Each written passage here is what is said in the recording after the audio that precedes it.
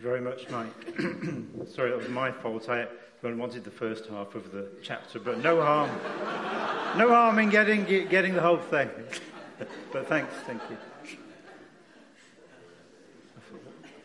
I did wonder where it was going to end. And I was going to check it on my phone, but then I remember my phone makes noises, Christmas noises, in the middle of the service. So better not put that on. And I've actually brought, as you will no doubt have seen, one of my Christmas jumpers today. This is the one that you can throw balls at, and they land on different points. And we were doing it with the children yesterday in Breakfast in Bethlehem.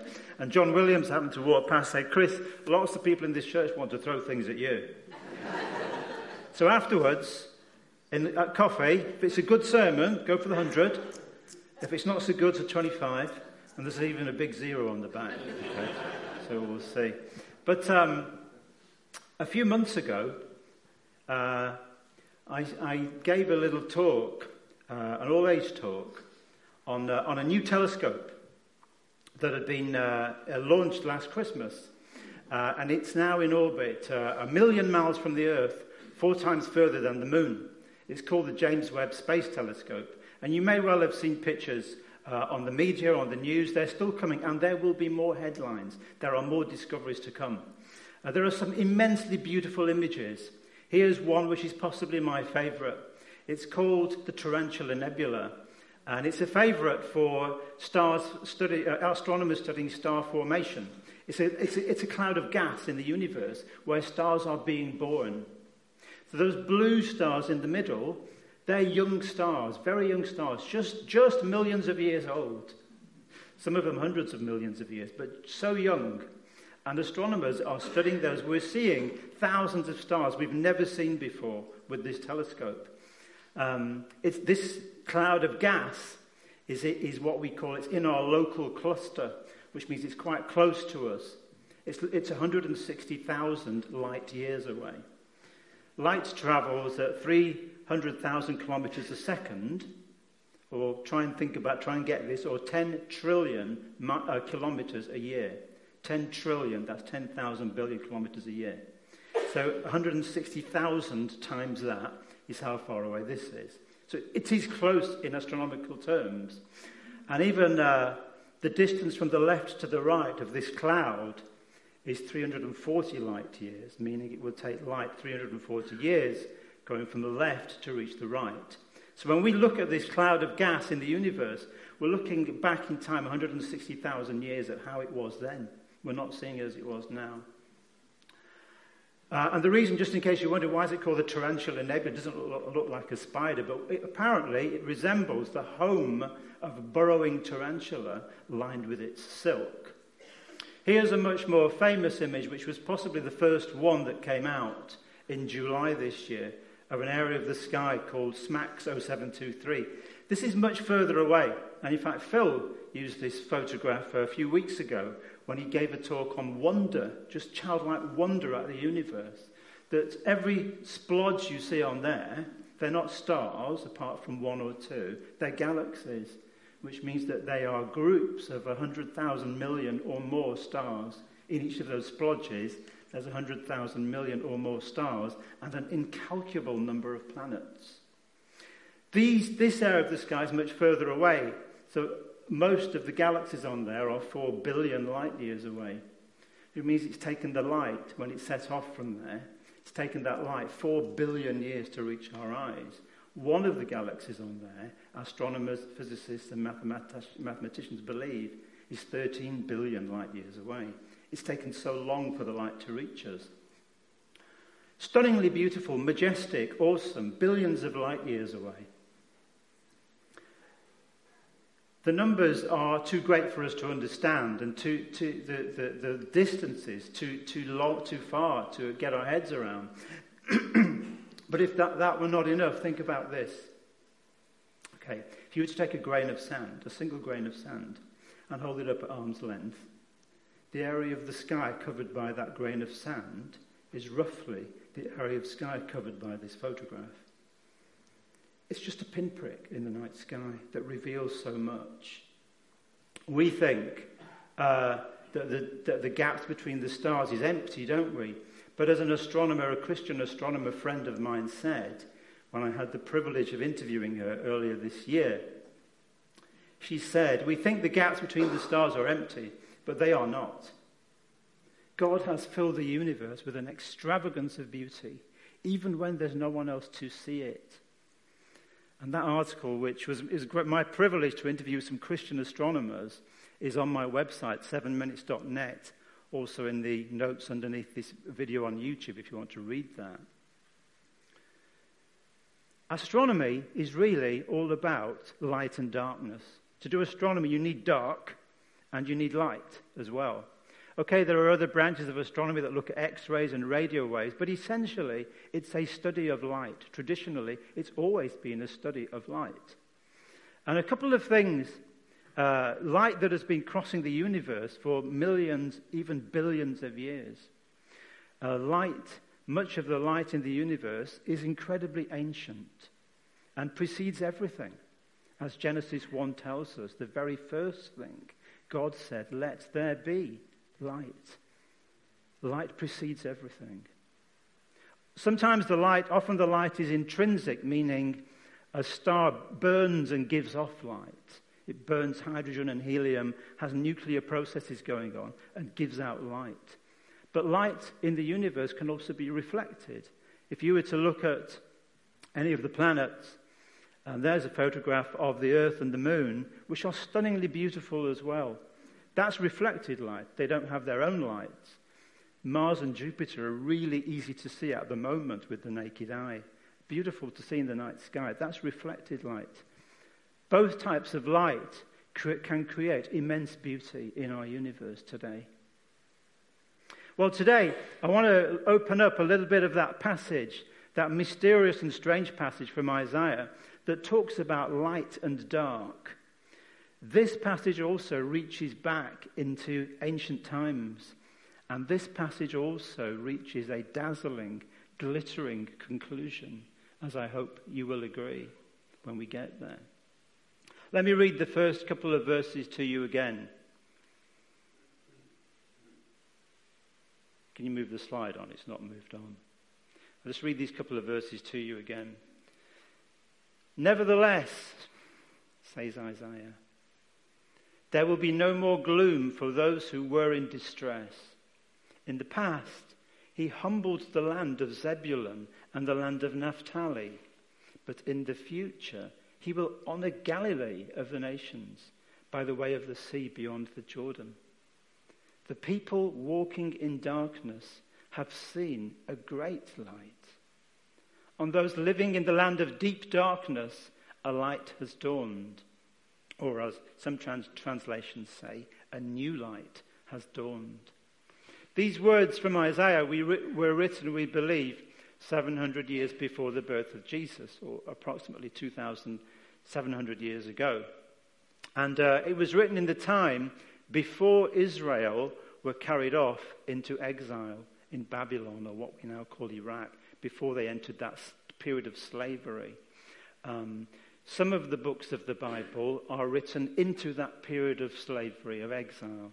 Daniel, which we've just finished the series on, and Ezekiel were written for the time of exile. Some of the books of the Bible were written for after the time of exile, when the people returned. So Ezra and Nehemiah, the people came back and they rebuilt the walls, they rebuilt the temple. But most of the Old Testament prophets by far, including Isaiah, are written into this time before exile, before slavery, as Isaiah was as well. So he's speaking into this time before exile. And what we see is both warning and reassuring. There will be a time of deep gloom, says Isaiah, but eventually, at some distant point in the future, that this darkness will be broken by a new and great light. A light which even Isaiah couldn't possibly have understood. He only had fleeting glimpses. He only had fragments of words, momentary revelations. He didn't know what this light could be. He only knew it's coming. A new dawn, says Isaiah, will come into the world, and it will have something to do with a child being born, which we'll look at those verses in a few minutes. So let's just unpack these two verses to start with. So let me run through these. Nevertheless, says Isaiah, there will be no more gloom for those who are in distress. So the nation of Israel is already in distress at this point in time. They have already been in confusion, in darkness. They've already been trusting in themselves rather than in God. They are already plunged into darkness. But, says Isaiah, something is about to change. There will be no more gloom. Then the next line. In the past, he humbled the lands of Zebulun and the land of Naphtali. What's that about? Well, Zebulun and Naphtali were two regions of Israel in the far north, and they had already been invaded by another nation called Assyria, the capital of which was Nineveh, which I think all of us have heard of because of Jonah. So that land, Naphtali and Zebulun, they've already been invaded. They've already been scattered. That darkness has already come. But, he carries on, in the future, he doesn't know when, he doesn't know what he's really saying. But in the future, God, he will honor Galilee of the nations by the way of the sea beyond the Jordan. And here's the prophecy that somehow, in a way that Isaiah couldn't possibly have understood, God is going to use this area of Galilee. Now, of course, we can look back at the Old Testament from a privileged position through Jesus and see what this was about, that there was going to come a time and that God would do something. He would do it through a child. A son would be born, a child would be given, and he would spend his time in the area of Galilee, predominantly around the Sea of Galilee. But Isaiah just didn't know that. He just felt led to write these words then. The people who walked in darkness have seen a great light. On those living in the land of deep darkness, a light has dawned. So what is this light? This light is the coming of this son, this child. Isaiah prophesies a day in the future when God would give his people light once more. But not through the birth of a warrior or a king, but the birth of a child born in a back street. And then those famous verses, for unto us a child is born, unto us a son is given. And the government, meaning all authority, will be on his shoulders. And he will be called Wonderful Counselor, Wonderful Advisor, Mighty God, Everlasting Father, Prince of Peace. And some of you I know will be desperate to break into Handel's Messiah, but don't. But these are famous words, are they not, that have been used and sung throughout generations. Unto us a child is born, unto us a son is given, and the government will be upon his shoulders. And he will be called Wonderful Counselor, Mighty God, Everlasting Father, Prince of Peace, writing these words but not knowing what they meant. Fleeting glimpses, momentary insights. How confused and yet how excited and encouraged this man must have been as he wrote this. This coming of this light, which as Christians we know as the Son of God, as Jesus Christ, the Christ light. And this is Isaiah's great prophecy. This is his great prophecy of the coming of Jesus the Messiah. Jesus the Wonderful Counselor, the Mighty God, the Prince of Peace. Jesus the Christ light. This is not the only place where Isaiah prophesies of Jesus, but it's probably the main place in which he does that. So, having looked at those verses in Isaiah a little bit, let's put a pause on Isaiah and go back and talk about this light that Isaiah speaks of. This light, this Christ light, is what he foresaw. And doesn't the Bible actually call Christ, is he not even called the bright morning star in Revelation? This is the Christ light of which Isaiah foresaw. And remember, I said to you, much of the light in our universe is incredibly old, incredibly ancient, billions of years old, up to 13 billion years old, astronomers believe. And yet, here is a light, the Christ light, that pre-existed even that pre-existed the cosmos. Astronomers have a phrase that they use to describe the very first light of our universe, the moment the very first stars began to shine. They call it the cosmic dawn. The cosmic dawn. But this light pre-existed even the cosmic dawn. A truly, truly ancient light. The Christ light, the bright morning star. But let's think about that word, that phrase of Jesus being the light, and just try and understand, what does that actually mean? That Jesus is the light of the world. What do we mean by that? Here's a couple of places where John speaks of Jesus as the light. I am the light of the world, said Jesus. Whoever follows me will never walk in darkness, but will have the light of life. And I have come into this world as light, so that no one who believes in me should stay in darkness. So Jesus himself, according to John, describes himself as the light. But what does that mean?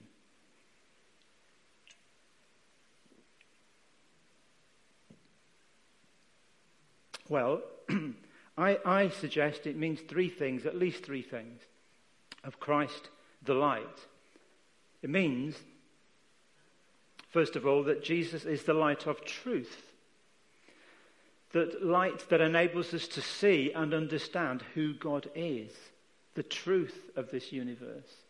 And also, a light that enables us to see the truth about ourselves, the light of conscience. Things that trouble us which are not right, or things that trouble us about the world that's not right. That's the light of truth. The light of the Christ light gives us the light of truth.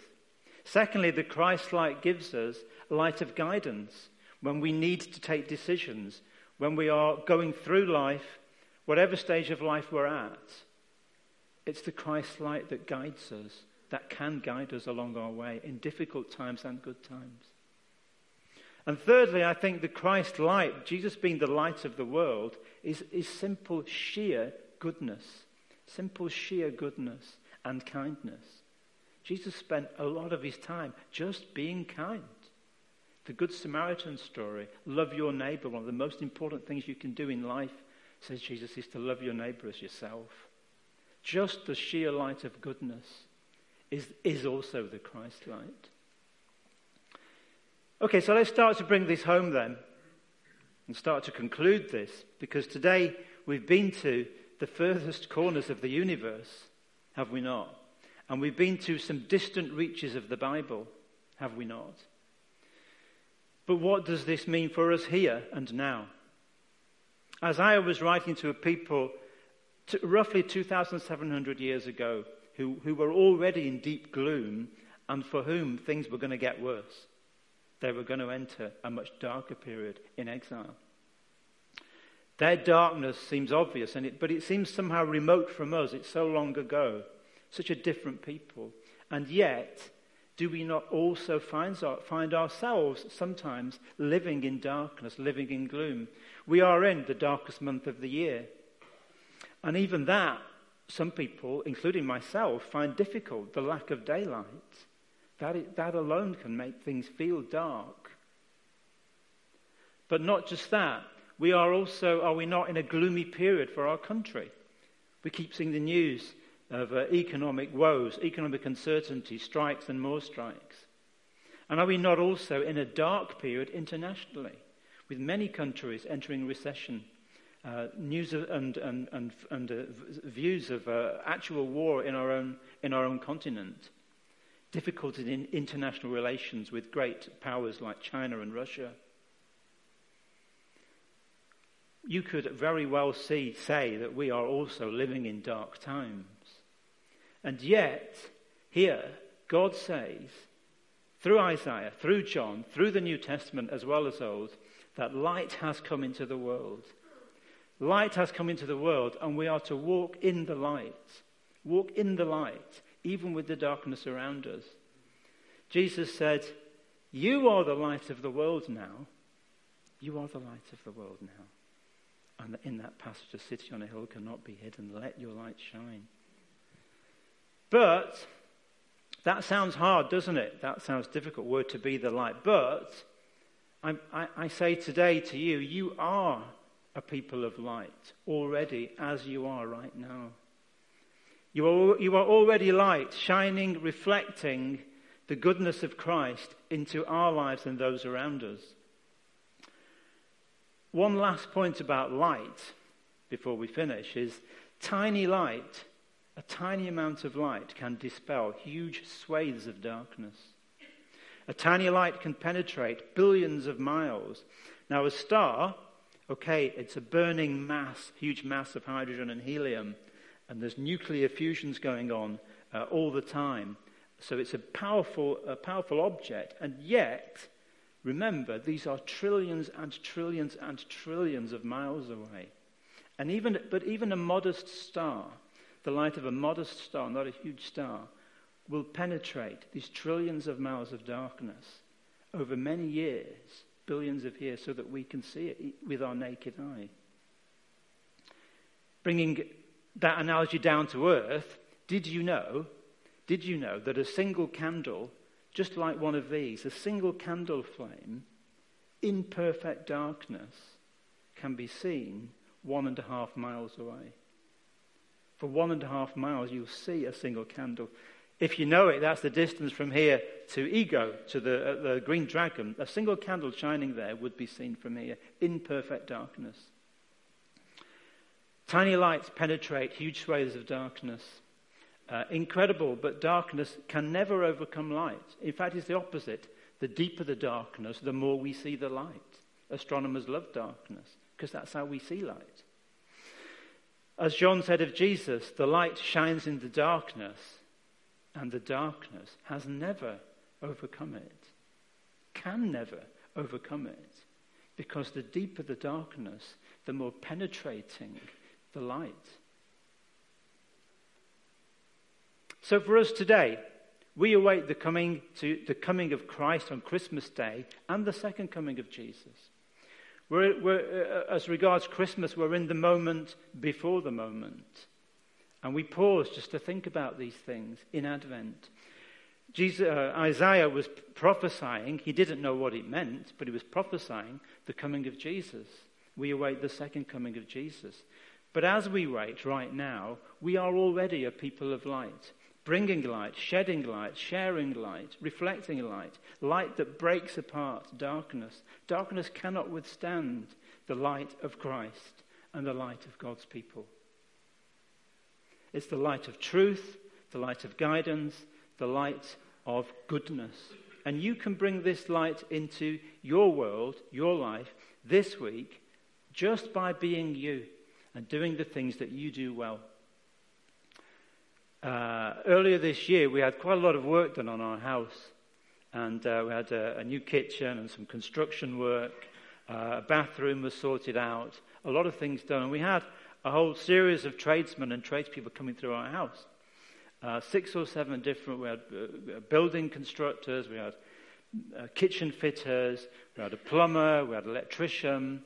We had a guy who lays the floor, whatever you call that, a flooring person. And the last person, you can tell I know a lot about this. The last person who came was someone who did some decorating and a bit of joinery. And that person, was Danny Newton, who plays in our band here. And Danny's was the last bill I paid. And I got Danny's bill, and I said, Danny, I need to talk to you about your bill, and particularly your day rate. And he said, oh, really? I said, yeah. Look, I've had 5 or 6 different types of tradesmen in this house this year. Yours is by far the lowest rate. I mean, one of these rates is more than 3 times your rate. You need to increase your rate. And Danny looked at me and he said, first of all, he said, I couldn't sleep at night charging those rates, which was good. But he also said, Chris, all I'm doing is painting some walls for you. That's all I'm doing. And I said, Danny, you're not just painting walls. You're bringing joy and light into my house. Even now when I go into those rooms that Danny's painted, my spirit is lifted. I feel this is a good place to be. You are not, it's not paint, it's light, Danny. It's joy. You're not just painting a wall. So sidebar, if you use Danny and his rate has gone up a little bit, right? Blame me. But it's still cheaper than the other 5 or 6 guys. Anyway, I've done enough advertising his business. I don't know what you guys do. I don't know what you do or what you're doing this week. But this Christmas, there are lots of things to do, aren't there? For all of us, lots of things to fill our heads, lots of things going on at home, at work, with our neighbours, at church, so much busyness, so much going on. But as we await Christmas and go through all these things, never forget that God has made you a person of light.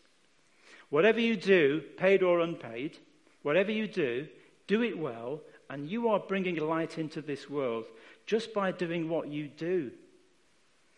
Be the one who gets up in the office and says, "Who wants a brew?" Finish that project, that report well, and celebrate it with your colleagues.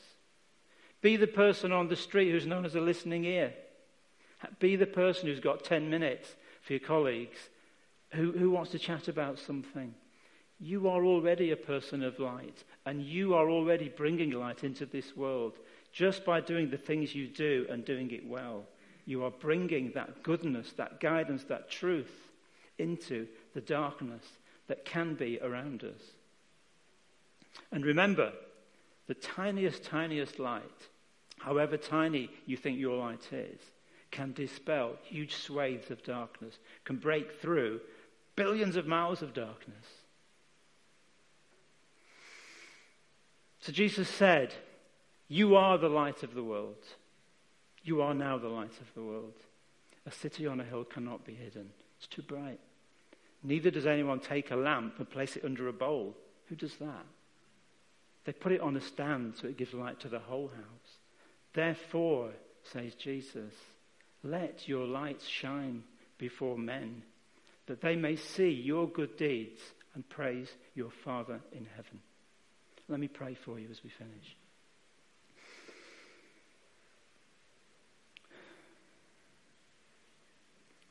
The writer to the Hebrews says at the start of Hebrews, in the past, God spoke to our ancestors at many times and in different ways.